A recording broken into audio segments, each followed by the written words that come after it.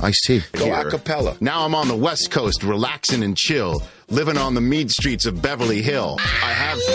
You way better than a lot of rappers that are making records right now. She is Olivia Munn. Drop my name as much as you can. By the way, I am a first-class name dropper. The great, legendary John Madden, and then on the phone, Steve Marriott. I mean, that's the thing. You watch a guy.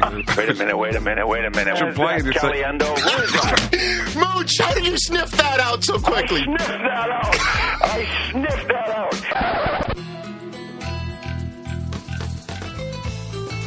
I don't download many podcasts, but when I do, I prefer the Rich Eisen podcast. Here's your host, Rich Eisen. Welcome to the latest edition of the Rich Eisen podcast, everybody. Hope you had a safe and wonderful and joyous July 4th holiday week. I mean, when you put July 4th right in the middle of the week, you're asking for the whole week off. People were Chris Brockman taking a shot of Novocaine to the head, and they were out. I mean, even if you do get off Wednesday and then Thursday, Friday for a 5-day weekend, even that, when you show up for work Monday, you're just not mentally there. Oh, not mentally there. You're not there. You're not with it. You're already thinking about the 5-day weekend. I was here. Did anything get done in this country last week? Let me tell you what, Rich. I was here on Wednesday. Putting together the podcast, the television program. I know. Last week. I gave you a Twitter shout out. You did, and I really appreciate that. By the way, that's all I did. But then you sent me an email to correct my grammar of the Beatles tweet that I had. You had the Beatles tweet, and what did you tweet out? Your Beatles tweet. Obviously, I'm a huge Beatles fan, like everyone else. And it was 11 o'clock p.m. on the West Coast when I was driving home. Yes. And I heard a Beatles song, and I said, It took all I could to change a channel because it dawned on me there's still an hour left. And you wrote D-O-N-N-E-D. Right. I put dawned like on I you. donned a jacket. And I said it dawned on you. Right. I didn't tweet this out. No, I said you were the one bringing it up. I then sent you an email. Look, you emailed me personally. Do you have the exact email that I sent you? Do you still have it, or you flushed it away? No. Your email was love you, but. Here, that was I may still have it. It's dawned, not. In the meantime, it's dawn, not dawn. Would you like to introduce our new friend who is here? Yeah, this with week? Law on vacation for the next couple of weeks, we had to go to the bullpen down there at NFL.com. Got TD is manning the board back there. TD, what's up? What's going on, guys? How are you, sir? Welcome to the show. Great being on. First time. Long-time listener, first time sitting in for Chris Law. Yep. What's your deal? Where are you from? That's a long story. Okay. Very international. I was born in Atlanta. I grew up in Nigeria for a decent amount of time. I moved back to Atlanta to go to college and ended up here eventually. Okay. I saw you called me from a 212 number. That's New York, right? No, that was actually in here in podcast studio. Wait, the podcast studio goes through New York? Yeah, it is. Goes through Wow. Oh, so at any rate, you wrote, what did I hear? No. What did I write? You wrote, it dawned on me. That's what you said. So I wrote, love you, but the phrase is, it dawned on me, as in something rose up and hit you, not dawned on me, as in something appeared and you wore it. Right. Because my tweet was this. My tweet was at 11 p.m. on July 4th. Just had to change radio station after I started singing along to I Want to Hold Your Hand. Mm-hmm. Still an hour left of this 4th of July, #freedom. Right. And then I hashtagged Michigan Man. All right. Oh, man. So Law's out. TD. So are you a Falcon fan? Does that make you a Falcon fan or not really? Sort of. Not really. What's your team? I am not a team guy. People find it pretty strange with me in sports. I'm like a fanalist type of guy. I just like to observe the game. I'm not into all the heated fan debates. I just want to have actual football talk. I'm that way with all sports. I'm a basketball guy, too, a soccer guy. Okay. Well, break it down. Unfortunately for you, wanting to have football talk on this podcast, I have Gabe Feldman of the Tulane Sports Law School coming back. We're not going to try and make heads or football, tails probably. of all. Well, I mean, it finally dawned on me that maybe we should, on this podcast, talk about this Saints stuff from the legal aspect. Now that the players, in this case, with the Players Association, sort of, no doubt, honchoing or quarterbacking this whole thing, now that they have filed a federal lawsuit, 3 of them, combined with Vilma's federal lawsuit and his defamation suit and all that stuff, now that they have combined it all together, and this bounty case has reached the bench of a federal judge, and the commissioner powers are going to be discussed in front of a federal judge, and the league has also filed an answer for whatever. I know I'm not talking legalese here, but their response is they want this thing thrown out. Now that this is in front of a federal judge, and the fact that this playing season is on the horizon, we are mere weeks now. We are. Less than a month from the Hall of Fame game in which the Saints are playing. It's time to find out heads or tails. Like, what's this all about? What do the players in this case need to prove in order to? Is it possible for them to overturn the commissioner powers that were collectively bargained, to stay in the CBA last summer? Is it possible that they're going to get a federal judge to say, you know what, Commissioner Goodell, you can't do that? I can't believe it's come to all this. Is it possible to do that? And if so, when might that happen? Can it happen in time for training camp? Will it happen in time for the season? What are the odds that it does happen? What is the strategies behind this? And then we ask the true question about whether the one thing that will 100% affect the Saints season is the ruling that a special master just made on the Drew Brees case in terms of how many times you can franchise a player by one team and what it means for you to be paid by that team. And will this mean that Brees signs faster? Does it give Brees more of a hammer, as people are saying? Because to me, whether Brees is in or not, that affects the season. Right. Because they're a different team with Chase Daniel. Clearly, not having your head coach, and then not having an interim head coach for the first 6 weeks, or the interim head coach is not there for the first 6 weeks, creating the very first, as we always say here, the very first interim head coach in the history of sports. That obviously affects the team, but to me, what really will affect, to me, if the Saints would win 12 games, maybe this means they win 10, maybe 11. I don't know. They're, to me, a very good team still. A very good team. No doubt. If Brees is not there, and if he's not there on time, that's an issue. That is what can truly mess up the Saints season. Because Brees there, he's got Peyton's brain in his head. That's what we talked about for years, is how Sean Payton and Drew Brees have a special quarterback-coach relationship that other teams don't enjoy. So we'll talk about that with Gabe. But first up, we've got a future Hall of Famer. TD. LT. Who was just recently on the show. He was recently on the show, but he's coming back in. I think he's going to be part of the paparazzi now. I think so too. Now that he's officially retired. The question is it our paparazzi? Right. Is it Bristol paparazzi? Is it Fox paparazzi? NBC, CBS paparazzi? I don't know. He's going to be part of the paparazzi. It's going to be somebody. And it's funny because last time he was on, he was expressing the interest that if he was going to hang him up. Well, he's now hung him up. He had not yet retired at the point. But since hanging him up, there's been a lot of questions about why he doesn't have a Super Bowl ring, and is it because of a me-first attitude? I got to bring that up gently with LaDainian. Yeah, you may want to dance around that one. There's been some shots fired in LT's direction, unnamed. That ticked me off. To me, it's just put a name on it. Put a name on it. It's the world we live in today. Nameless sources. You'd put your name. You'd put your initials on it. Yeah, for sure. Why do you go by TD? My actual first name is Tunde, which most people struggle with pronouncing. So they call me TD, which is a lot easier for them. What is it, TD? What is it, TD? This might be too much for Rich. It's Tunde, Tunde. So Tunde. Tunde. Yeah. Rich, if I was going to put a name on it, I would have an underscore in there. Somebody tweeted out, when are you going to change your middle name to underscore? That was great. Okay, an interesting show. Again, we're going to talk a lot of legalese and a lot of the Saints stuff with Gabe Feldman coming up, but let's get to a future HOFer. One of the best of all time. He's a GOAT, and he is now officially retired. This man was on the podcast just a few weeks ago saying he was mulling it. He is now, through mulling it, a retired National Football League player, LaDainian Tomlinson. How are you? I'm good. How does that sound? It sounds good. A little weird, to say retired now, but it feels good to finally be retired, have it over with, and move on with the next phase of my life. What was this decision about? Honestly, just for me, turning 33 years old just recently, I knew at some point I had to move on from football. I mean, everybody does.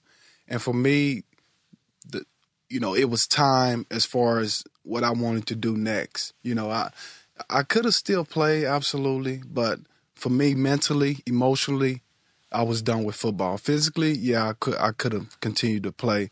But one thing about it, Rich, you have to be mentally, emotionally there. You have to be into it every single day. And I wasn't willing to make that commitment anymore. What was it about it? Well, the long days, training camp, and throughout the year, every week preparing for an opponent, going out there and not only putting it on the line physically, but mentally preparing. And also just having young kids, being a new father, that played a big part of it. That you wanted to be there, picking kid up at school, I wanted to take my kid to school, pick them up, have swimming lessons, take them to swimming lessons. Right. Just do normal, everyday father stuff. So are you saying that when some folks in the Southern California area in which you reside go to a mommy and me class, sometimes it could just happen to be one of the top running backs of all time at the mommy and me class? Yeah, it could be. Yeah, absolutely. It's happened. Do some of the guys who were at that class sort of look at you and go, wait a minute. Yeah. I had you in my fantasy. Yeah. I get that weird look, yeah. and I get that a lot. I had you on my fantasy team, and boy, we're going to miss seeing you play, and you was such a joy to watch play. And I appreciate that from a lot of people. I've gotten that a lot since I retired. Yeah. I've done the daddy and me classes from time to time, the circle time and in the pre-K and stuff like that, where you're sitting there. And I don't know if you've been, I don't know if you've done this with your kid at the pre-K. Is your son's how old? He's 2. He's 2. So he hasn't done that yet. Well, actually, my son goes to a school, a Montessori school. Okay. And so, so he's doing the school stuff, right? And like what's he doing right now? The sort of tumbling around and he's running. He's running. He's running. He's running. Does he have lateral movements like Dad? Oh, absolutely. I mean, he's running. He's jumping. He's doing all kinds of stuff. Is he teardropping? Does he have the teardrop? Not quite yet. He's getting close to the teardrop. That's the next thing that we're teaching him. Got to know how to teardrop. Yeah, you have to know if he's your son. So you're doing a lot of the daddy stuff, and part of that just started speaking to you as you make your football career decision. That's what was going on with you. Well, I thought about could I invest, another year, emotionally, mentally, and to giving it my all, and not, half doing it. And at the end of the day, I said no, because here's the thing. I remember last year, and I remember calling my wife. We was on the road somewhere. We was playing somebody on the road. It was Saturday afternoon. I was laying in my hotel room. I called my wife, and I said, hey, what are you guys doing? And she said, I got the kids at the museum, and we're just having a good time. And, Rich, I'll tell you, that was the first time where I ever didn't want to be there playing football. I wanted to be with my family. And I knew at that point that the beginning of the end was coming, because once you get to that point where mentally, you're somewhere else at times, you know that the end is coming. And so as the weeks went by, as the season got closer to being over, like that last couple of weeks, I would say to myself, this is my last couple of weeks coming to this building. This is my last week I will ever practice. The last game when we played Miami, walking off that field, I said, you know what? This is the last game I will ever play. Really? I just had a feeling. I just knew it was it. So there was part of you that still didn't believe that allowed you that had caused you to not hang him up on the spot and go through an off season and a free agency period. Is that what that was? Well, I wanted to really make sure. I didn't want to make a quick decision and right after the season, after a long season of saying I'm done. I want to wait, and obviously I wanted to see some opportunities that was going to be out there. If I would want to take them opportunities. If I would want to do it. And at the end of the day, I didn't. I didn't want to play anymore, and it was just time for me to hang them up. Is that just your nice way of saying the Jets beat it out of you? No. No. All that went down with the Jets last year, just beat it just right out of you. No, I mean, no, it's like I said, it's emotional and mentally a lot of times. People, obviously people see the physical part of it. It's a physical game. But, mentally, emotionally, it's draining. Winning, losing, sometimes every week, trying to make the playoffs, trying to win that championship. And quite honestly, Rich, that was the only reason I continued to play. When I left San Diego after 9 years, if I had won a championship, I would have retired then. I would have been done with the game. But since I didn't, I continued to chase a championship with the Jets. And, at some point I had to realize that everybody can't win a championship. In that respect, I do have to ask you about some of the quotes that you made in the recent weeks since you've been interviewed with your retirement and the reaction to it. You were on Florio's show on ProFootballTalk.com. You were asked what you'd prefer, being a player with Super Bowl rings and no Hall of Fame, or a Hall of Fame player with no rings. And you chose the Hall of Fame player with no rings and received quite a bit of grief and flack for that it was sort of an individualistic point of view to take. Do you regret saying that at all? No, not at all. I don't regret it. I understand that it's a team game, but I don't know what it feels like to be a champion. I've never won a championship, but I do know what it feels like, to be a great player, to be dominant. Now, ever since I was a kid, I wanted to leave a mark on the game. I wanted to be special. That's something I worked for. And I understand that it's a team game, and at the end of the day, I wanted to win a championship. It's not like I was saying I didn't want to win a championship. I wanted so badly to win a championship. I sacrificed individually so much to win a championship. But when it's all said and done, at the end of the day, I'm happy, that I didn't win a championship, but I think I got a great chance of going to the Hall of Fame. And so it's a tough question. And to be realistic about it, I don't know what it feels like to be a champion. Mm-hmm.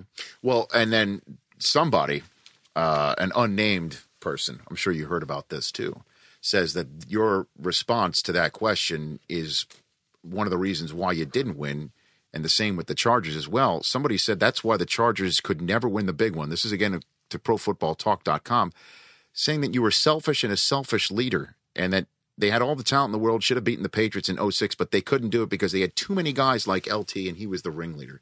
How do you respond to that, LaDainian? I think everybody has their own opinion, and sometimes, you may rub people the wrong way in the way you go about your business. I can't speak to that. I tried to be the best teammate I could be, when I played, and, you're going to get various opinions about, the way I did things, the way I carried myself. You're going to get various opinions about it. But I don't think I was a selfish person at all. I think I sacrificed for the team. And, I think at the end of the day, we didn't get it done for whatever reason. I tried my very best. We didn't get it done as a team. Right. It takes a team to get it done, and, so that's just one opinion. An unnamed one. Yeah. Too. Does that get under your skin? You seem really... No, I mean... You seem really relaxed right now. Yeah, I mean, it is what it is. I think, people sometimes, they may not even know anything about me, never met me, but for some reason don't like me, and so an unnamed source, right. I can't speak for that. Would you subscribe to the long-standing opinion that when a running back hits 30, that's the time where he no longer is the running back that we've expected him to be physically and production-wise? Would you say, you know what, I agree with that? based on what's happened with your last 3 years? I think it depends on the workload. If you're talking about today's game, then no, I don't believe it, because running backs don't have the same workload as I had, or Marshall Faulk had, Emmitt Smith, guys like that who carried the ball 300-plus times a year, every year. And so obviously it takes a toll on your body, and the older you get, it's harder to bounce back. But today's game, where you have 2 and 3 running back rotations, a running back can play a lot longer now. They won't have the same amount of touches. It's going to take them a little bit longer to get to that mark of however many carries that people say. Once you get to this many carries, you're going to drop off. That number is going to take longer to get to now because you have 2 and 3 back rotations. So how many touches would you have on average in a game? 35 sometimes? Touches. Between, yeah. Coming out of the backfield. Yeah, absolutely. Carrying it and just looking for Catching turning over it. and seeing Breeze or Phil Rivers or Right. Sanchez throwing in your direction. Yeah, so at least 30, 35, yeah. Yeah, 16 games, 9 seasons where I did that. So it adds up. It adds up. When you definitely. wake up in the morning, do you feel something? Even today? No, well, obviously, you're going to feel something. Back a little tight, sore, for whatever reason, over the years of just getting pounded on. But generally speaking, knees, ankles, shoulders, that stuff feels pretty good. Well, it's fantastic. Yeah. that. So Yeah. you are literally walking away. Right. I'm walking away healthy. And I look back on my career to be a guy that played one of the most physical positions and never, had to have a surgery, never had a concussion. I'm walking away healthy. And I always think about this when I've been at a rookie symposium and all the young guys who have just been drafted, the big men on campus, wherever they've come from, the 250 some odd young men who have been blessed to be a draft choice in the National Football League, which is a dream of so many young kids. I always look at them and I think, certainly for the running backs, if they could have LaDainian Tomlinson's career, Marshall Faulk's career, they'd sign for it on the spot. Mm-hmm. And yet, here you are, a 33-year-old man, needing to try and figure out what to do next. Marshall was a similar age when he came here to the NFL Network. Are you prepared? Have you talked about it, thought about the fact that everything that you've done from growing up in Texas to now, that's history. Right. And how many young kids don't even know it? If you are even blessed to even have a chance of being half of LaDainian Tomlinson, at 33, you better figure out something else to do. No question. And I started figuring that out a long time ago. Kind of the plan. When? 6-7 years in the league, you start to plan out what's next, because you have to. And here's the thing, going back to a previous question, if I wasn't, I'm going to be honest with you, if I wasn't a Hall of Fame type caliber player, I probably would not be sitting here today with you. If I was just, think about it, if I was just a regular guy on a team that won a championship, I probably wouldn't be sitting here. But because I had the type of career that I had, then it set me up for stuff beyond football and things to do when I'm done playing. And so knowing that, I started to set myself up and realize that football don't last forever, and there's other things that I would like to do. Yeah, I totally understand where you're coming from. Just letting you know, I'm having a punter in here tomorrow. Just so you know, punters are people too. Yeah. Absolutely. I don't just go for the top, A1 guys. Yeah. Maybe I'm just a little sensitive here.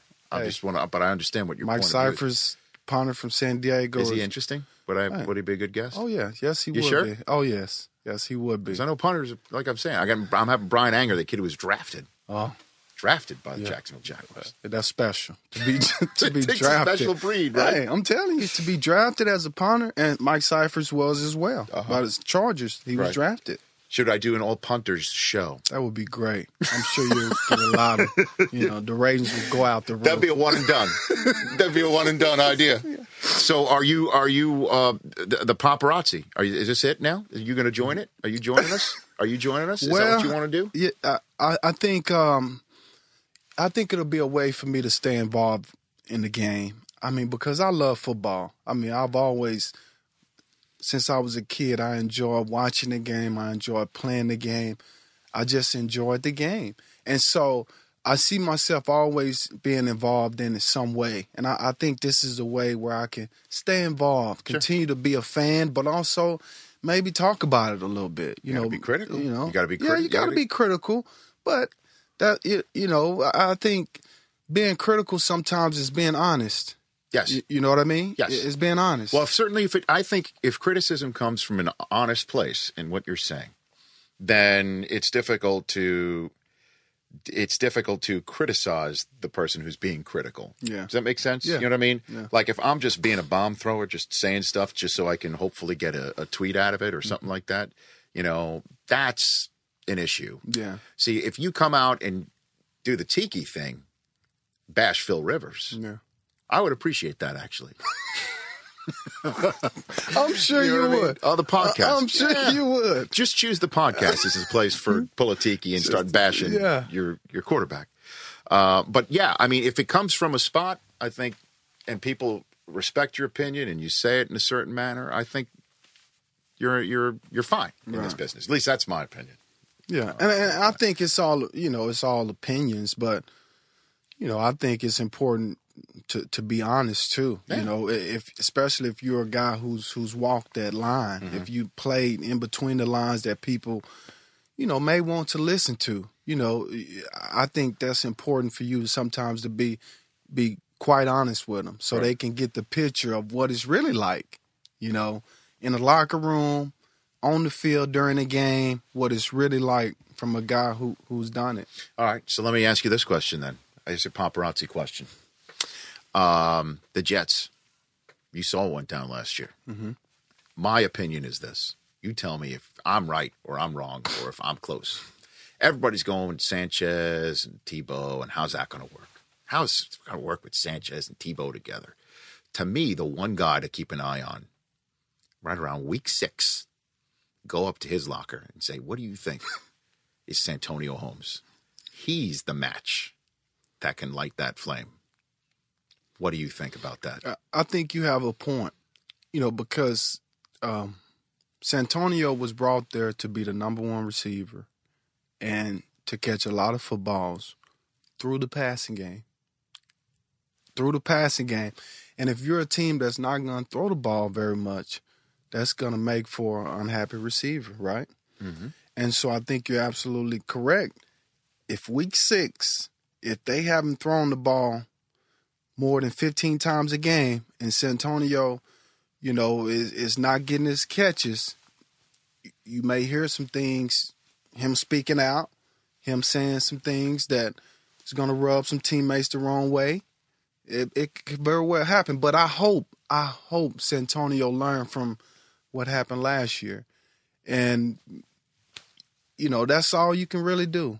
You have to learn from your previous mistakes. But his mistake would be what, though? I mean, right? I mean, he didn't handle something the right way, obviously. What, the last season in your final game? Or Rich, you have to keep in-house. There are certain things you cannot say to the media. Go tell the head coach. Go have a one-on-one with your quarterback, your offensive coordinator, whoever it may be. But there's certain things that you can't let out to the media, because it's gonna cause too much friction in the locker room between two of your top players, and so it's just not the right thing to do. The reason why with Holmes I'm bringing this up too is I'm not just going straight. I want the football. The twist on this is the week 6 twist is not only just throw me the football, but choose one of them to throw me the football. Right? Because you got one guy who can throw a ball like Sanchez, and you got another guy who can throw the ball only like Tim Tebow can.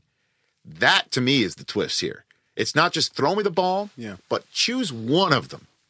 to throw me the ball. Enough with this 2 quarterback guy. But what do you think about that? I don't think that's their plan. I think Tebow is the Wildcat. He's their Wildcat quarterback. I mean, let's think about it. Since Rex has been the head coach, he's always had that Wildcat guy at quarterback, yes, sir. Brad Smith. Mm-hmm. Now he's simply bringing it back in Tebow. Now, they probably are going to throw the ball a little bit more with Tebow in the Wildcat situation, but that's how they will play it. Mark's our quarterback. Tebow will be our Wildcat quarterback. Whenever we want to ground and pound, Tebow is our guy. Therefore, Santonio may be able to accept that a little bit more than playing musical chairs at quarterback. So then how will Sanchez handle it? Because the matter is this. When do you insert Tebow? Do you insert him in your first 15 scripted no matter what, that he's going to be in that no matter what? Or do you throw him in there when Sanchez is struggling? Would he be able to handle that? If he's technically in a way, it'll never be so overtly explained as such, but pulled from snaps. Yeah. Well, I think, that's tough. I think Tebow will definitely be a part of that first 15 plays, because he's a guy you're going to have to get on the field. He makes plays. I mean, so coaches always want to get the guys that make plays on the field. And so he's going to be part of that first 15. Mark just has to understand that this is a role that Tebow plays every single game. He's going to get his plays. Mm-hmm. And so Mark has to prepare himself to handle that situation the right way, continue to be the quarterback that the Jets need him to be. Whenever it's time for him to step up and make a play through the passing game, make that play and prove to his teammates that he's their quarterback. And we won't have this issue of, are they going to pull Mark and put Tebow in? You won't have that situation. I think it's going to happen. The media is going to make it that way sometimes. Not like creating something out of whole cloth, but there's going to be moments where Tebow wins the game, right? Yeah. And Sanchez didn't. And it's not like, it doesn't matter who did. Maybe not to the 52 in there. But I think you're right. I mean, if that happens, then it's definitely going to create a controversy. If Tebow, let's say the first 6 games of the season, if Tebow has a hand in winning 2 or 3 of them games, at the end of a game, that's the worst thing I think that the Jets could ask for, to be honest with you. Because the media is going to eat it up, and now you really going to have a quarterback controversy. Who should be the Jets quarterback? That's going to be the question. I know, but I don't think they. You know what? If as long as they win, they seem to me right now the Jets have the spell my name right public relations mentality. Yeah, just spell the name right, Jets. And if you want to put it in the headline, please be our guest. Put it on the back page. Put it on the front page. Jets. Spell our name right. That seems to me what that Tebow concept is. Yeah. Right now with them. Now, if they go 0-2, they start at home against Buffalo, and then they're at Pittsburgh. Yeah. And then week 3 is at Miami. Yeah. Where everybody knows where Tim Tebow, what he did the last time when they started there, sparked the whole Tebow mania last year. Wow. Can Sanchez handle it? I think he's old enough now to handle it. I really do. Because he's been through some things his first few years in the league to handle a situation like this now. So I think he can handle it. I really do. And I think the Jets are smart enough to understand, how to handle Sanchez. How to talk to him, how to, I'm just going to say this, Rich. There are certain times where you have to go up to your quarterback, make him feel good, pat him on the back, even through the rough time. You're going to be okay. I think they know how to do that, where they keep Mark focused and they keep him understanding that this is all about the team. And let me say this. that's one thing that Rex does well. He really does that part of it well, is making everybody buy into a team concept. With that said, I think he'll be able to handle it. And here's the issue, though, with what you just said and what people have with that concept, is they're in a division they got to beat Tom Brady twice a year. Does Belichick need to go up to Brady after he throws a pick and throw his arm around him and let him know it's going to be okay? Aaron Rodgers, maybe one of the best in the league. Does McCarthy have to go up to him and throw his arm around him and say, you know what, man, it's about the team. You're going to be okay. I mean, that there's a certain aspect to this that if this is going on years into it in a big boy sport, in a big boy league, in a big boy division against a big boy opponent, and then they bring in Tebow, maybe they think he's not the guy. That's the issue. Yeah. That's I think the overarching thing with Mark Sanchez. And I understand that because there's a lot of people that feel like that. But at the same time, as the head coach and the general manager, it's your job to know what type of player you have, what makes that player tick, how to get the best out of that player. And so that's part of the job. That's who he is. You know, where somebody like Tom Brady, he doesn't necessarily need that. Aaron Rodgers doesn't necessarily need that. Did Breeze ever need that early on? I would say early on, yes. Yes, definitely. You know, because as a young player, you know, our rookie year, obviously, Doug Flutie started at quarterback. But Drew kind of came in, I think, a couple of games, took over. But there were times where his younger days, second year, even I think third year, where Cam Cameron would need to come up and pat him on the back. Hey, it's going to be okay. You know, stick to the game plan. Understand what we're trying to do. You're going to be fine. That's part of knowing your personnel. And look where Breeze is today. Isn't it amazing what he has become? Yes. I mean, he broke Dan Marino's. It's unbelievable. That's unbelievable. I never thought it'd be done. Unbelievable. And they still, he doesn't have a contract. I you know, we're going to talk about this a little bit later with our legal expert, Gabe Feldman, because of what's going on with Breeze and how he had a hearing in front of a special master about how many times he could be franchised by a single team and all that sort of stuff. I don't get it. I don't understand. Certainly when your head coach has been suspended for a year and he's a head coach with a helmet on his head. Absolutely. I don't know the full issue here. What the guy means to New Orleans. I mean, he's the mayor of that. He can do what he can run that place forever. By the way, the rest of his life. At a time, it's a head scratcher to say the least. Where they needed it most, when we're talking about a city that was in a chaos. It was. I mean, Hurricane Katrina just messed the place up.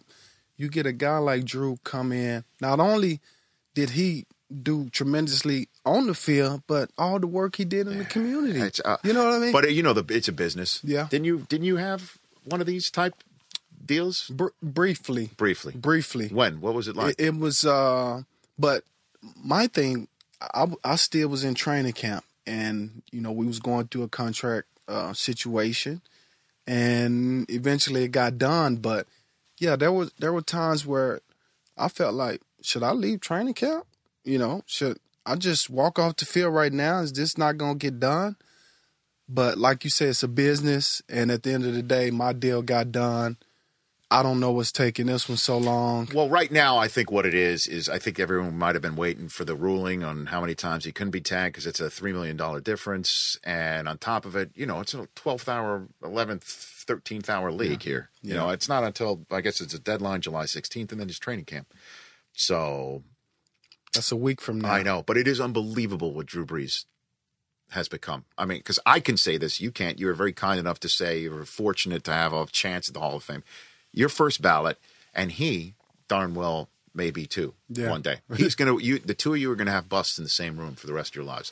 It's unbelievable what Breeze has become. Yeah. And you know what? A quick story about him. When we first, obviously I knew Drew in high school, and we played in the All-Star game together, being from Texas. But, we kept up with each other throughout college. Him being at Purdue, I was at TCU. Both Texas kids that really didn't get recruited highly in Texas. Texas didn't recruit neither one of us. And so we felt slighted in that way. But when we got to San Diego, we made a pact. We said, hey, you and I together, we're going to bring a championship to San Diego. That was the pact we made when we first got off the plane after the draft in San Diego. We said to each other, we're going to bring a championship to San Diego. Well, it never happened, but for him to do it, to that dream of winning a championship in a special place like New Orleans in a time where they needed it so much, I'm so proud of him and what he's done and what he's become. It's pretty neat stuff. Before I let you go, I want to talk dog rescue with you. I've always wanted to talk this with you because I know you and your wife are huge advocates of rescuing dogs and animals too, right? Not just dogs, but cats. And why? What's your? We have a pet resort, Snug Pet Resort down in San Diego, where we work with a lot of pets, and that's what we do. We have always been, just pet lovers. We have always had dogs, and part of our thing at Snug is rescuing animals and finding a home for them. Because pets are like our kids. There's no question. They are. Our dog was our first child. Ours too. The same way, and we treat them like kids. We really do. Yeah.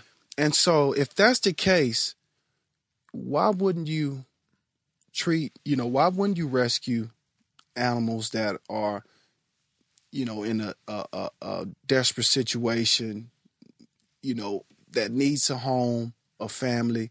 Why wouldn't you do it? If you have the capability and you have the means to do that, as we do at our pet resort, that's the only right thing for us to do, is to find homes for animals. And in this economy, so many people have to move out of their apartments, and then they move into a new one that doesn't accept pets. Yeah. Or in this economy, they lose their job, and obviously they've got to circle the wagons in such a way can't afford the pet. Yeah.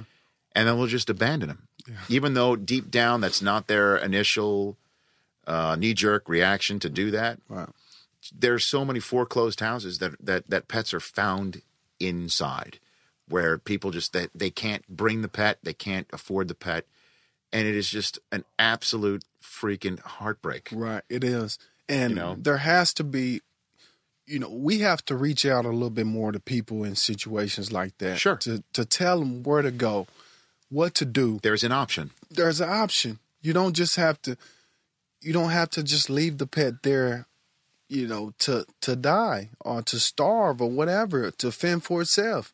There's a different way, and just like, I just think it's unbelievable that you have people that do babies like that. No. You know what I mean? Sure. So why wouldn't we think people would do pets like that? Where can people, is there a website or a phone number? SnugPetResort.com. Snug Pet Resort? SnugPetResort.com.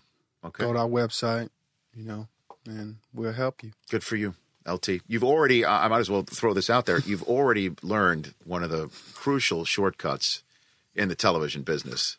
Put the shirt and tie on. No long pants, just put the shorts on. Hey. I did SportsCenter that way. Wow. For years. Wow. Yeah, because you're behind a desk. I mean, unfortunately, in this podcast, we don't have a full-on desk, but if you're behind a desk. Yeah, no one can see. The only issue is for you, you're a professional world-class athlete. You could still wear the shirt like that. Me, I would look like a rumpled mess. I'd have to sit on the back of it to sort of make it look great. But you've already, and I don't have the calves, as what Chris Brockman just said in my ear. Thanks for pointing that out. I didn't want anyone to know I had shorts on. No, you did. No, we're full. Reveal here. But you're already learning a trick of the trade, which is very impressive. Thank you. Very impressive. LT, good luck to you. I hope we get to work. I hope we do get to work. I know that there's many different options you're probably going to have and issues going on, but thank you. Appreciate it. Absolutely. You bet. That's LaDainian Tomlinson back on the Rich Eisen podcast. we're going to now move on into a completely different way. As I mentioned at the top of this podcast, if it's the off season, if it's the summer, it must be a federal court time for the NFL and the NFL Players Association. That makes it 2 for 2. 2 summers, 2 times that we're seeing some folks in front of federal judges. This is awesome. This is what football's all about, isn't it? Absolutely. I mean, and Chris Brockman, I got a tweet the other day from somebody saying, is it possible that teams are going to 2 running backs instead of the bell cow back to avoid future litigation?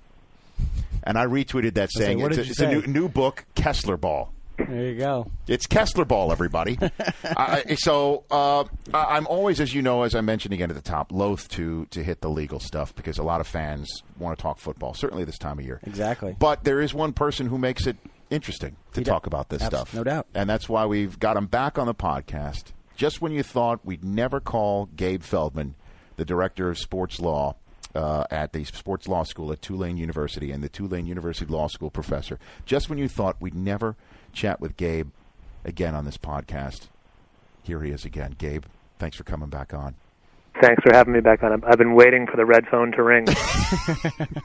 Is it in the statue of Shakespeare like it was back in the old Wayne Manor?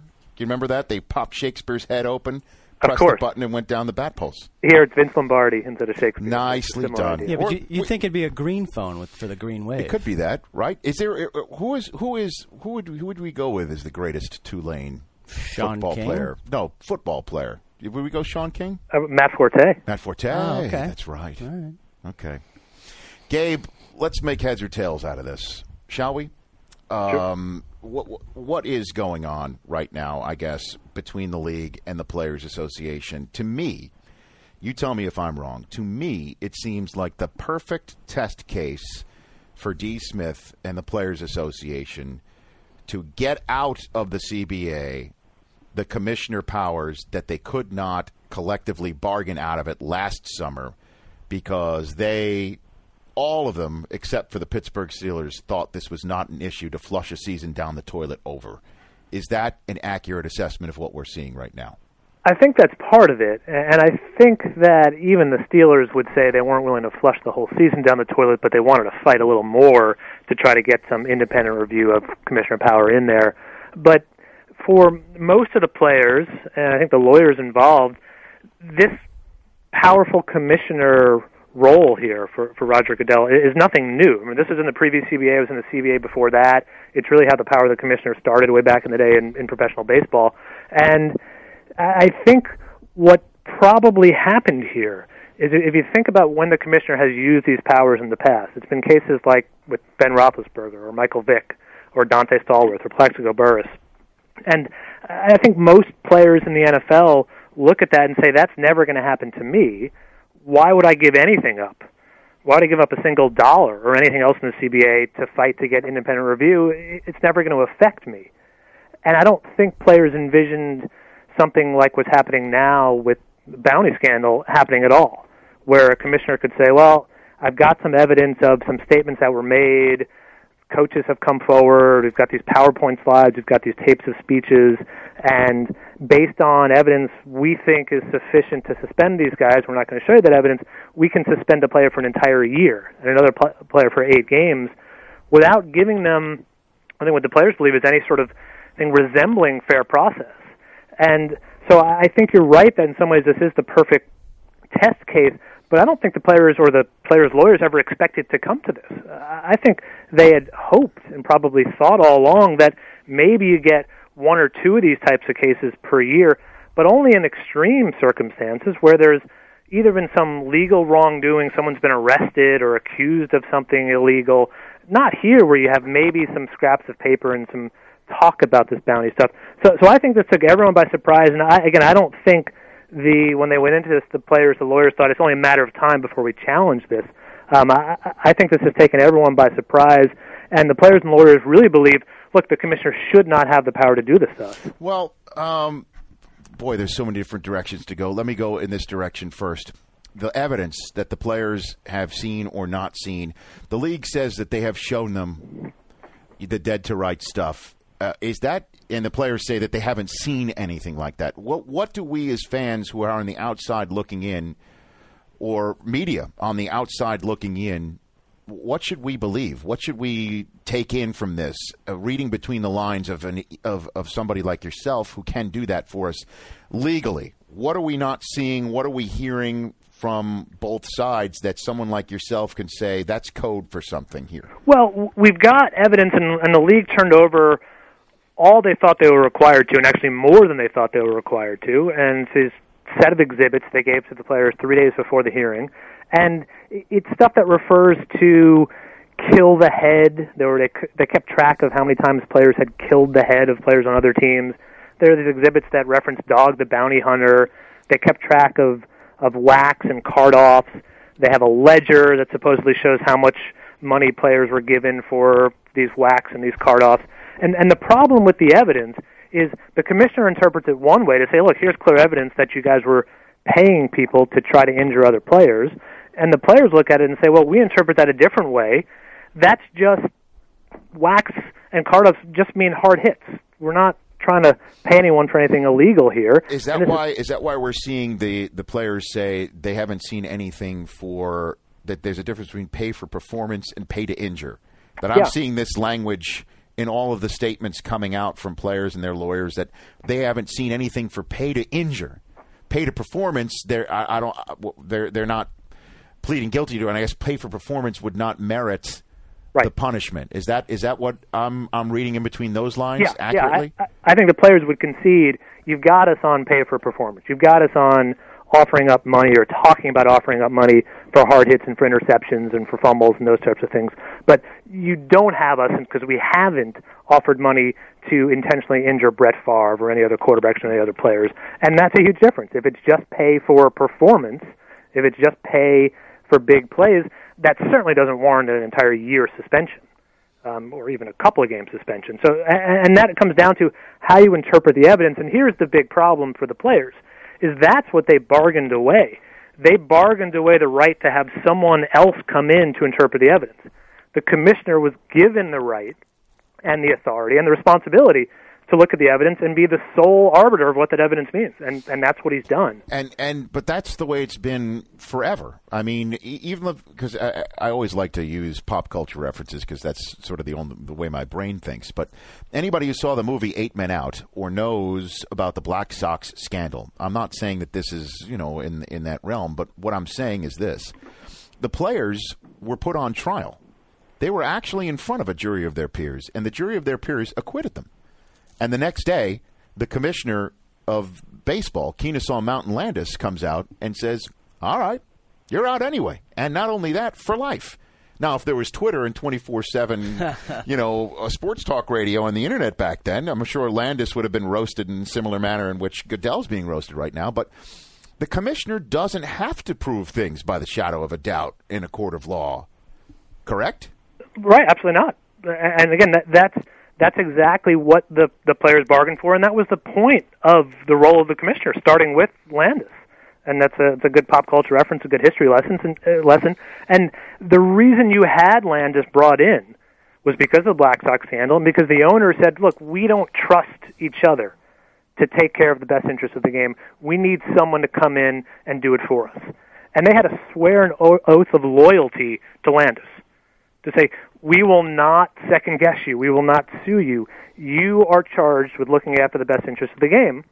And that's what Roger Goodell sees his role as. But is it possible now, though, with what's happened, that the commissioner may now have to prove the bounty case in a court of law based on what has happened with the federal lawsuits that have been filed and now consolidated, correct, under the purview of one judge down there in New Orleans? Right. They've all been consolidated down here in New Orleans in federal court. But the commissioner won't have to prove his case. And here's where the lawsuits, I think, runs into its biggest obstacle from the players' perspective, is really what the players are trying to challenge is the equivalent of an arbitrator's decision. And courts very rarely overturn an arbitrator's decision because they say, look, the parties agreed to have this person, in this case the commissioner, decide whatever this dispute would be. And the only reason a court would step in to overturn that decision is if they found that the commissioner was biased against the players for some reason or prejudged the case, or if his result was what the language is arbitrary and capricious. So it's not enough for the players to say, look, we think the commissioner was wrong. It has to be that there is no possible way that anyone looking at this evidence could have reached the same conclusion as the commissioner.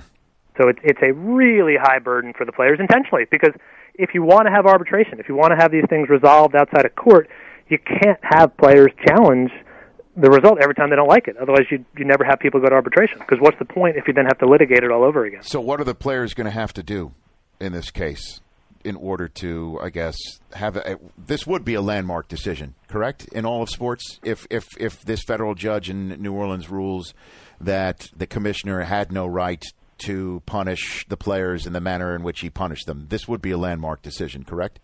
Yes. I mean, it would be landmark for a judge to step in. We've had times where arbitrators have reduced suspensions from commissioners, but this would be different because that was part of an appeal process. This would be players going outside of that appeal process. And I think what's really more likely to happen here, if it happens at all, I don't think this is likely, but I think it's more likely than the judge overturning the suspensions, is the judge saying you need to provide them with more process. You need to give them more evidence. You need to actually give them a real appeal.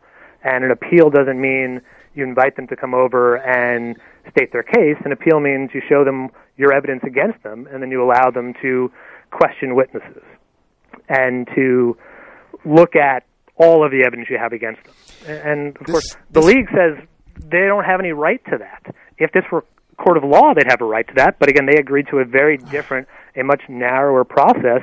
And this is how we started the conversation. Really what the players are trying to do is get an end around the CBA. They're trying to get from a court what they couldn't get through the CBA negotiations, and courts don't like to do it. So it would be a landmark decision. Right. It would be a huge upset. It's unlikely it'll happen, but the players are going to take a shot, and as you said, this is a pretty good test case for it because we've never had a suspension like this before. Well, it seems to me, Gabe, you tell me if I'm wrong in this too, it sounds like a Mad Lib where we just remove the phrase open the books and put in open the evidence from last year's argument, where they were like, if you think you are losing money under this CBA, open the books. Let's see it all. And now it's like, if you think this was a pay-for-injure program, open the evidence. Let's see it all. And the question is why hasn't the league gone out and just thrown it all out there? Is it to protect somebody? Is it because they don't have this dead to rights? That's what a lot of people are thinking out there. And the Players Association, as any good litigator would do, is throwing a lot of doubt at the jury being the fan base right now out in the NFL. That's what this seems like to me. Yeah, I think there's a couple of reasons, at least, why the commissioner isn't turning over the evidence. And you're right, there are certainly some parallels here in terms of the open the books versus open the evidence up. But one is, as you mentioned, to protect the identity of the accusers, of the whistleblowers. I do think that I'm sure they gave some assurances to these witnesses that said, we won't reveal your name in the course of the investigation if you fess up. The second one, and I don't think people are talking about this one as much, is the commissioner, I think at least in part, although they've never explicitly said this, but I think in part they're worried about everyone second-guessing the evidence. They're worried about exactly what people are doing now based on the little evidence they've overturned, that they'll say, wait a minute, you have 18,000 documents, we disagree with your interpretation of 17,000 of them, and here's why. And from the commissioner's perspective, everyone else's interpretation of those documents is irrelevant. If those perspectives mattered, or if the players wanted those perspectives to matter, they had to put that in the CBA. So I think the commissioner was worried about having everyone and their cousins second-guess his decision. But they're doing it anyway because they think that maybe there's something they're hiding. Well, and that's where I think the commissioner may have erred a little bit here. That's where I think he opened himself up to this type of challenge. Because you had to balance the second-guessing of the evidence you were going to reveal against the second-guessing of the evidence that you didn't reveal. And now people are saying, well, if you are going to punish someone for an entire year, or Anthony Hargrove for 8 games based on a video that you now claim doesn't say what you originally thought it said, shouldn't you show us something? Isn't that only fair? And really, that's part of the player's argument is, look, we understand we made the commissioner the judge, jury, and executioner, but it doesn't mean we're not entitled to some fundamental fairness here. We may have gotten a bad deal on commissioner discipline, but we still get what we bargained for. So I might sell someone a brand new car for $1,000. It's a terrible deal, but I still want my $1,000. The players claiming here right now they haven't gotten their $1,000. They are entitled to a fair hearing in front of the commissioner, and they haven't gotten it yet. And I think part of this comes down to what people said, and I agree with, is just because the commissioner maybe can do this, maybe doesn't have to reveal all the evidence, doesn't mean he should do this. I think if he had been a little more open with the investigation, he probably would have shut down this lawsuit. What do we make of the fact that Greg Williams copped and bolted from the scene right away without doing what the players are doing right now, which is vehement denial, taking it to the legal limit? The fact that he just said, I got it, I did it, here's my release, adios, I'll hope to see you next year. And Sean Payton, he, appealed, but when he lost his appeal, he did not take to a legal remedy. Could we read into that perhaps the players aren't being as forthright as possible, or the fact that the commissioner holds such a power over them to be that they serve at their jobs at the pleasure of the commissioner technically, and if they sued the boss, they wouldn't get another gig in the same manner that Vilma can always make tackles as long as he's got the closing speed, and the same with Fajita, and the same with Will Smith and Hargrove. Yeah, I think that's part of it. I also think these coaches have much longer careers ahead of them, in the NFL at least, that you're right, Vilma could always get a job if he can still make tackles and still has a closing speed, but if he doesn't fight this suspension, his career might be over. It's not clear that Jonathan Vilma can sit out a year at his age and return to the NFL. And I think for Sean Payton and for Greg Williams, I thought, well, we can take the hit for a year and then come back, and we can go do something else for a year. I think that's part of it. I think the other part of it is that the commissioner had something on them. Whether or not this was pay to injure versus pay for performance, they were told to stop whatever it is they were doing. And they told the commissioner they had stopped it on multiple occasions, and the commissioner caught them. And the question is, what did he catch them doing? Did he catch them in a pay for performance versus pay to injure scheme? I don't think it mattered to the commissioner. Mm-hmm. If you lie to the boss, you're in trouble. That was the with the Sean Pamphilon video or audio. To me, that was the most galling aspect of it. It's not just what he was saying, but if you put it in the context of that was 2 weeks after the league reminded the Saints, oh, by the way, we're on to you again. We're looking into this thing, so if it's going on. And that he knew a camera was there and rolling.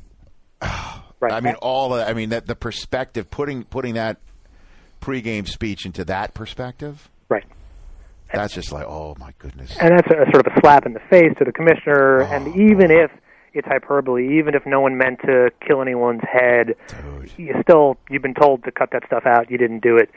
You're going to get hit hard. And remember, what we haven't talked about yet is that specter of the concussion litigation hanging out. Well, I mean, how much of that is motivating the league in laying down the hammer here? I don't think very much, to be honest. I just can't imagine that the league is overly concerned about the suspensions they hand down for whatever happened from 2009 to 2011 when they're facing thousands of lawsuits or thousands of plaintiffs' lawsuits for injuries that may have occurred from the 60s, 70s, 80s, and 90s and early 2000s. I think the connection is so loose that this just makes no sense for the commissioner to say, I'm going to come down hard on Vilma to try to protect ourselves in this litigation. If that's their best defense, then they're in trouble. Well, so short from what you're saying, short of there being an email from the commissioner to somebody or from somebody to the commissioner saying, you need to rule this way even though we're not so sure, or the commissioner saying, hey, I know that they may not be guilty, but I got to do this. Short of that smoking gun, do the players win in this federal court case? I mean, what do they have to come up with in order to get their dream scenario, which is, I imagine, not only getting these punishments thrown out, but the commissioner's power to punish them in this manner thrown out as well?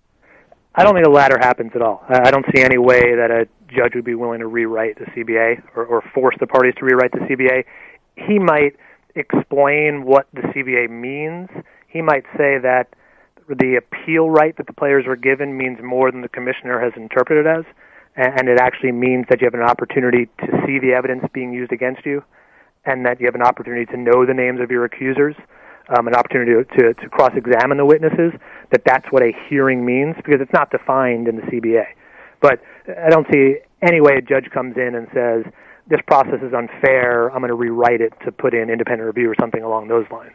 But in terms of getting the suspensions reduced or in terms of actually forcing the commissioner to turn over some evidence, that could be it. It's a long shot, but if the judge looks at this and says, hey, you promised the players an appeal, and even though you made the initial decision and the appeal comes back to you, if the appeal has any meaning, you got to give them something more than you did when you first punished them. You got to turn over some real evidence, and the exhibits you turned over weren't enough. So we need to see more than that. But I just think these are such long shot arguments. But short of that smoking gun, you're going to have a judge come in, and it's not impossible to have a federal judge in New Orleans say that these players in New Orleans were treated unfairly. But you're going to have the judge come in and say they are entitled to a fair process, and you didn't give them a fair process, and here's what the fair process means. So either go back and do it over, or you guys have to agree on some neutral arbitrator to come in. And one way that could resolve this, and certainly we heard all about this during the lockout, is they're going to try to get a mediator involved. Not George Cohen. Please, not him again. Come on. Breer can't stand outside on that street corner one day longer. Come on. It might be Arthur Boylan. I mean, he's... Oh, well, I mean, they like him, right? Everybody likes him. No, they have their own mediators down here. It will not be George Cohen. You can rest assured. But okay. I think that's a long shot, too. I think as important as the players see this to them, as important as Jonathan Vilma sees this to him and his career, I think Roger Goodell sees it as equally as important to the role of the commissioner, the power of the commissioner, and his ability to protect the integrity of the game. I mean, if Vilma or Fujita, Hargrove, and Smith get a day less, it's a strike against the league and the commissioner and his powers, correct? I mean, even if it's just one game less, the fact would be that would be harmful in the commissioner's mind, correct? At this point in time, the lines are drawn. There's really there's no compromise left now. Right. And there's no question it would be a big strike against him, because we know what would happen every time the commissioner disciplined someone, is they would sue. Goodness. Yeah, right.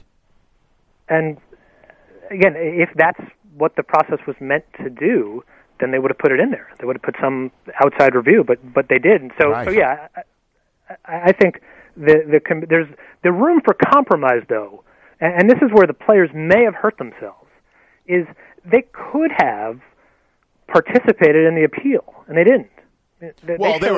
We all know what was going on. They were laying the groundwork for this. Even Vilma's lawyer was saying, Vilma basically was tweeting like, now it's time to get down to it.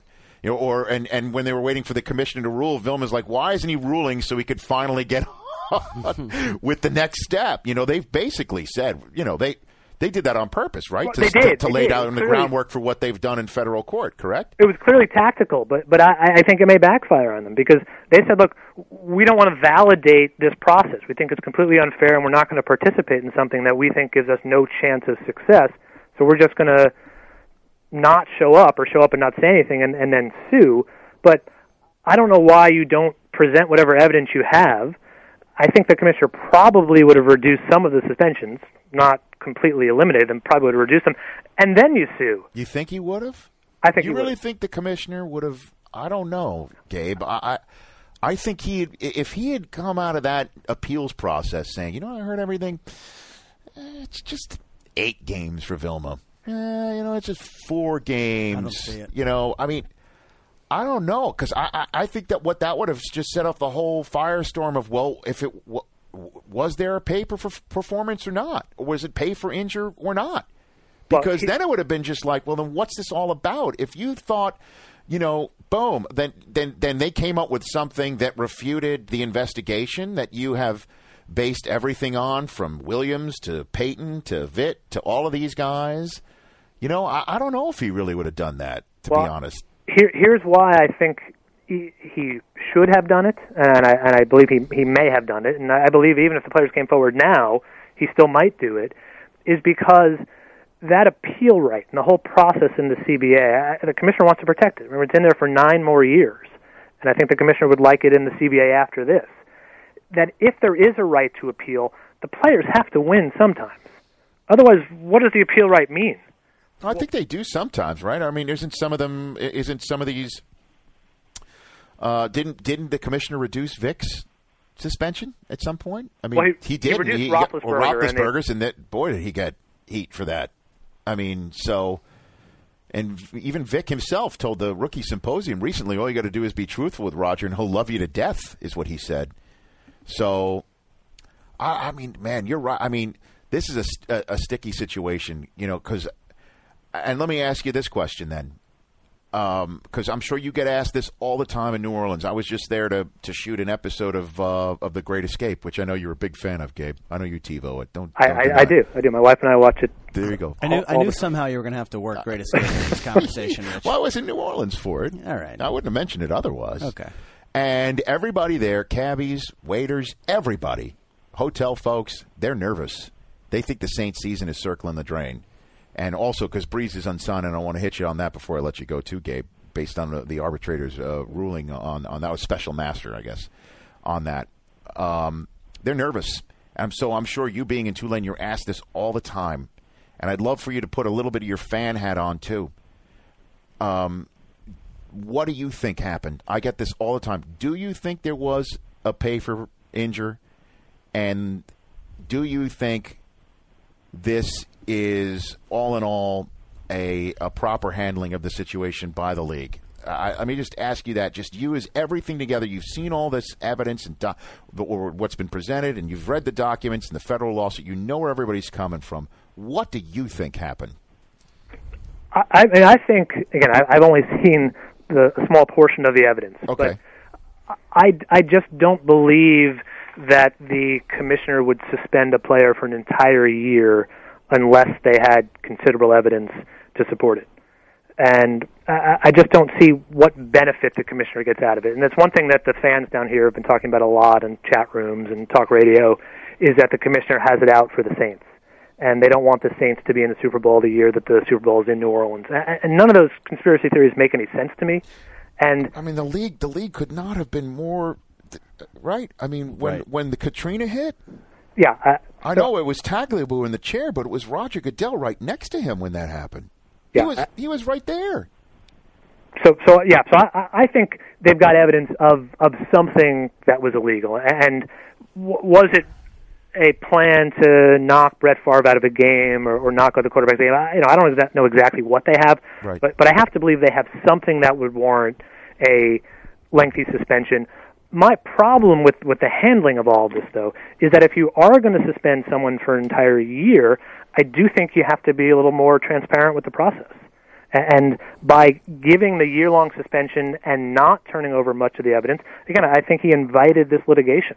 I think if you're going to do the year, turn over more evidence, or I think suspend Vilma 8 games, suspend him 6 games, because for me, I don't see much of a difference in if you're really trying to make a statement to protect player safety, and if you want to make a statement about the concussion litigation, I think 6 games makes a pretty good statement. I don't think it has to be a year. So, without having seen the evidence, right. I just don't see why the league, with some very smart people, some very smart lawyers, and a very smart commissioner, would suspend someone for a year without any evidence. Yeah, well, my jaw hit the floor when I saw that Vilma was suspended for a year. My jaw hit the floor. Well, remember, I only thought Peyton was going to get 4 or 5 games a long time ago. Coach is a different story. Coach is a different story because the coach has a responsibility. It's in his contract too, but I guess that the league essentially, this person is employed at the pleasure of the league. I guess that just went back to my feeling that it wasn't as serious as it eventually came out that it was. When the boss says come clean and you don't, right. I think that's a huge part of it. I think it has to be leading the league. Yeah, that has to be. That has to be part of it. So time frame it for me here, because Vilma, these guys want to get in training camp in 3 weeks. And, I mean, there's a Hall of Fame game being played less than a month from now with the Saints involved. What's the time frame on this? Are these players going to have their day in court with the league before training camps open? I mean, I know the wheels of justice grind slowly. We just came off a week with a national holiday right in the middle of it. So what's the ball? How is this going to play out time frame wise? I remember having this exact conversation with you last. Yes, I'm having flashbacks. Dude, don't make me do this anymore. I'm not mentioning the Norris LaGuardia Act. No, you could be happy that's I not knew involved you'd here. use the NL thing. You can't go Norris LaGuardia on me, dude. Okay, so time frame it. What's the deal? What's interesting here is we've got the 4 players filing suit, and as you said, they've all been consolidated. But Vilma's the only one who's asked for the injunction so far. And my understanding and my expectation is that his lawyers will file something and try to ask for a hearing right around July 16th or 17th, because the judge who's hearing the case is actually out of the country until the 16th. So I would expect something to happen that week of the 17th to the 18th. They've got a settlement conference set for the 23rd. I don't think much will What come does out that of mean? that. What do you mean by that? That everyone gets together and Right, because, well, I mean, it's a matter of course. That's what happens when you file lawsuit. The judge sets up a settlement conference to get the parties together to figure out where they are, what their positions are, and if there's any room for possible settlement.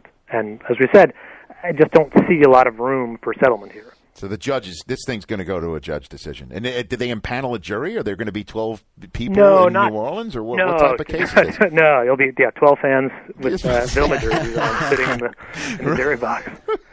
So it's all up to the judge, right? That's it? Right. This will be a judge deciding, just like Judge Nelson did, whether or not there should be an injunction, right, or here a temporary restraining order first, while the case proceeds to trial. And it is a true long shot for Vilma to get the injunction here, because courts don't like to give out injunctions, and it's just so unlikely that Vilma will win the case down the road that it's just going to be doubly tough for him to get the injunction. So, assuming he doesn't get the injunction, then I think Jeff Kessler, on behalf of the other players... I miss him, by the way. I really miss him. I'm sure you do. I miss him. I'm sure he misses you as well. I wish he was around more. Sorry, go ahead. Go ahead. They'll ask for an expedited hearing on the case, and the league's going to file a motion to dismiss, to say that there's a reason we have a 300-page collective bargaining agreement. There's a reason we spent months negotiating this thing. The power of the commissioner was front and center on the table during the negotiations. They agreed to it. They can't complain about it now, and this case should be booted out. And, again, that's the most likely result. Really? And if it gets beyond that and the judge says we're not going to dismiss it, and then you start getting into potential discovery, I mean, then these things really start to drag out. But discovery, though, wouldn't you say that the Vilma wants discovery? He wants that's what they're... They really want discovery, because that way the league would be compelled to maybe cough up something that they have been holding on even for whistleblower purposes, right? And that gets into his defamation lawsuit, which is obviously a separate lawsuit but's been brought together here, and that's really the end game of that suit, is to say, look, you're calling my client, or Vilma saying you're calling me a guy who put money on the table to injure other players. That's a lie. And the only way you can prove it's not a lie is by showing us the evidence to support it. So let's see the evidence. So he's trying to get to that evidence one way or the other.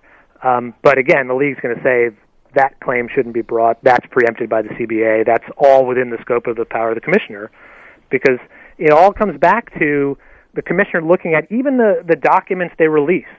The commissioner is willing to say, just based on this evidence alone and some corroborating statements I've heard, that's sufficient to warrant the year suspension for Vilma and the 8 games for Hargrove and the other guys as well.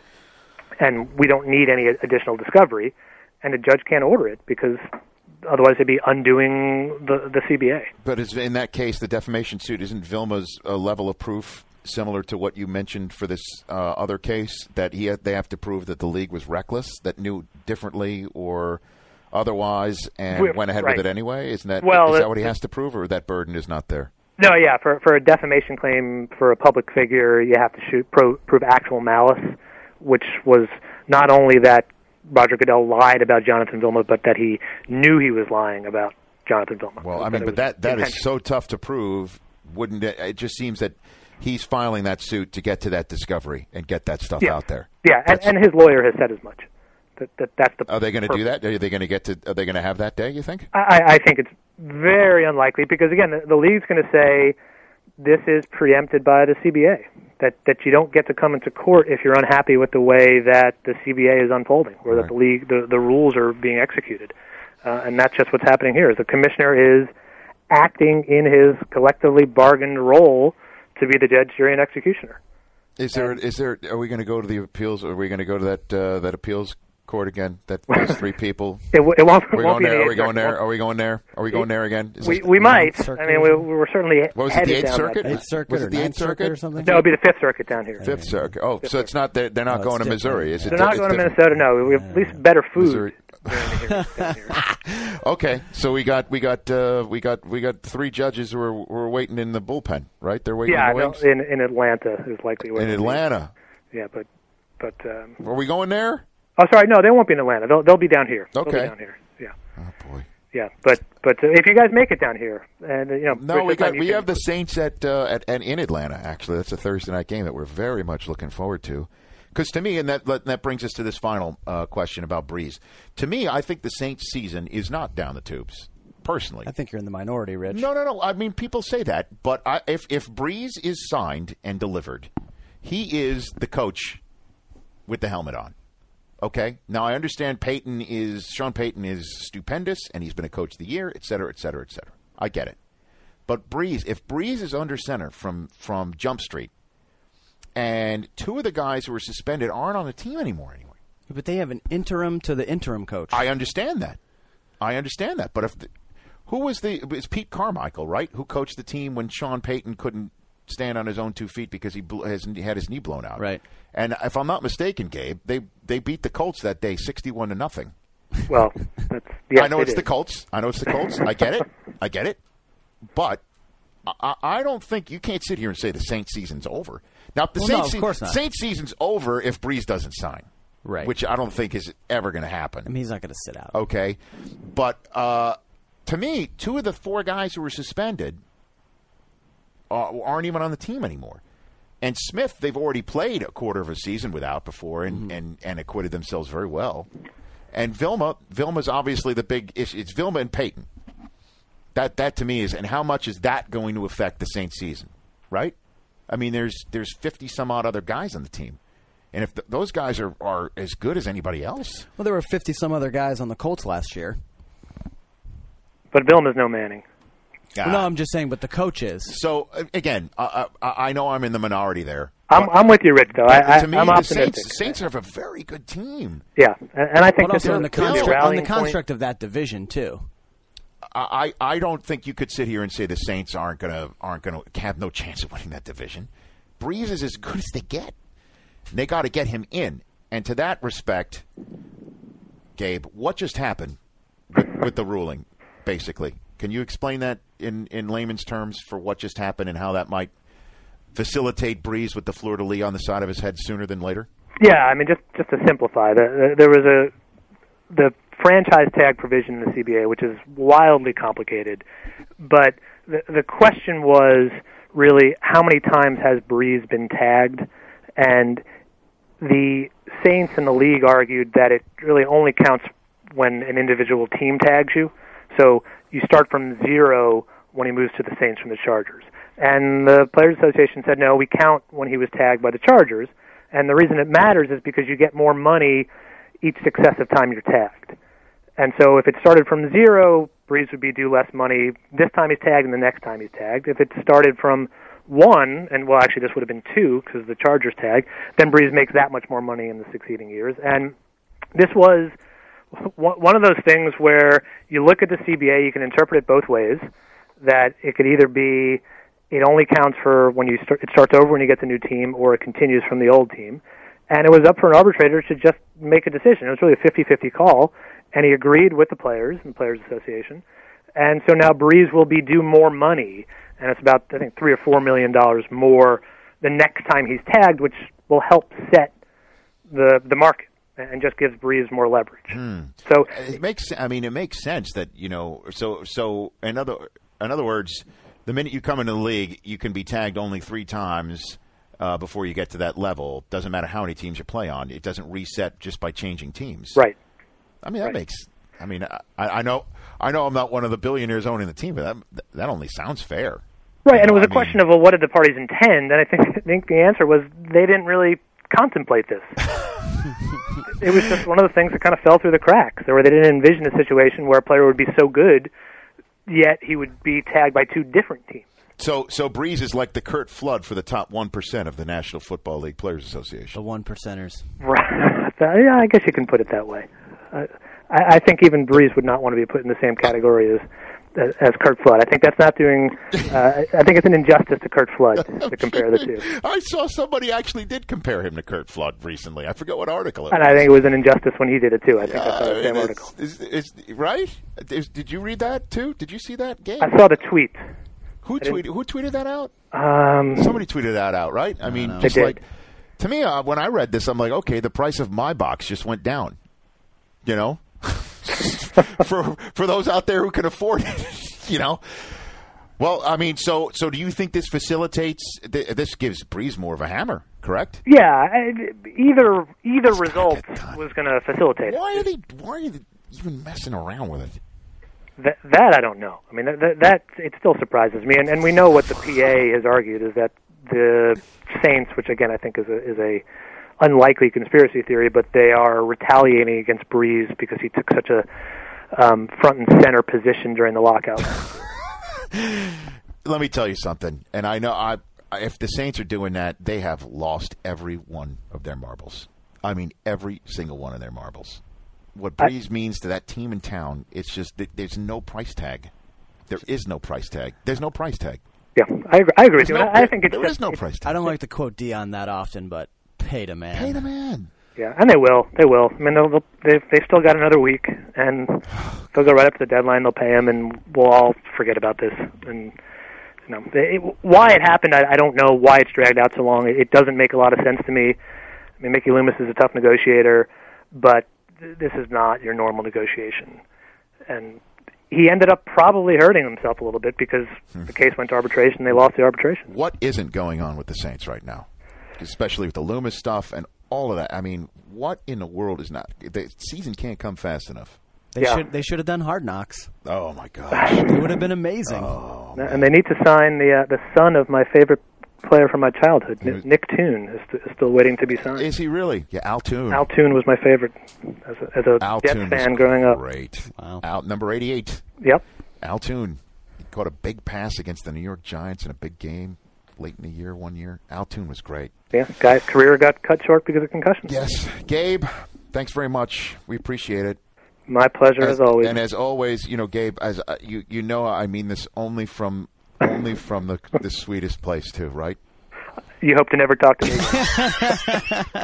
Not never. Not never. Well, I would never say never. A year from now. Then the NFL, you never say never. Well, I expect to see you guys when you're down here for the Super Bowl. Yes, absolutely. And we may see the Saints there too. You can never say never. I'm telling you. Never. You never say never. Thanks so much, Gabe. Appreciate it. My pleasure, as always. You bet. That is Gabe Feldman, the Director of Sports Law at Tulane University. And Tulane University Sports Law Professor. Good stuff there. I don't think we bored the people to tears, did we? You were in there? You were locked in? It's pretty fascinating stuff, especially if you care about, the integrity. Right. TD, are you awake in there? Did we fall? Did you fall asleep? We lost TD. No, I'm here. I was just saying bye to Gabe. Okay, good. Yeah. No, but what'd you think? I'm looking for TD's approval. Right. No, it was great. Richard I always was looking taking for notes approval, and, all what he was saying, and it was good. It was good, thorough. Trying to get like a timetable for, when this whole thing's I'm trying to find out. I'm trying to get brass tacks. I'm trying to get answers. I think there's some serious stuff. I think he wouldn't have stuck to the 1 year suspension if it wasn't worth it. It's just, fans are saying, and the players and their lawyers and the Players Association have done a great job of doing it, because this is exactly, if you were litigating this in the court of law, you'd say you got to do beyond a reasonable doubt. And all there is doubt. All there is. In the minds of a lot of people. But you gave him the power, so you can't be surprised when the power's used. Good chats with LT and Gabe Feldman. We have an absurd number of guests coming in over the next couple weeks. This week and next, and the week crazy. After. And it's going to be fun. Well, I'm not even gonna lie. We're getting as many in now because I'm gonna be out of town I'm going to take off, but we're still putting podcasts together. Warren Moon, Matthew Hasselbeck in studio. You ready for that? I'm ready. Many people say you look like Just Matthew. I've been getting Matt Hasselbeck for a long time. Matthew's in studio. So that'll be nice to finally meet him. Who else are we getting? Brian Anger, my guy, my punter. The Jacksonville Jaguar punter, the guy who... You banged the table for him, Rich, at the draft. Well, I banged a lot of stuff. I went a little nutty. Yeah. He's coming in. Well, yeah, when a punter gets drafted in, the third round? Come on.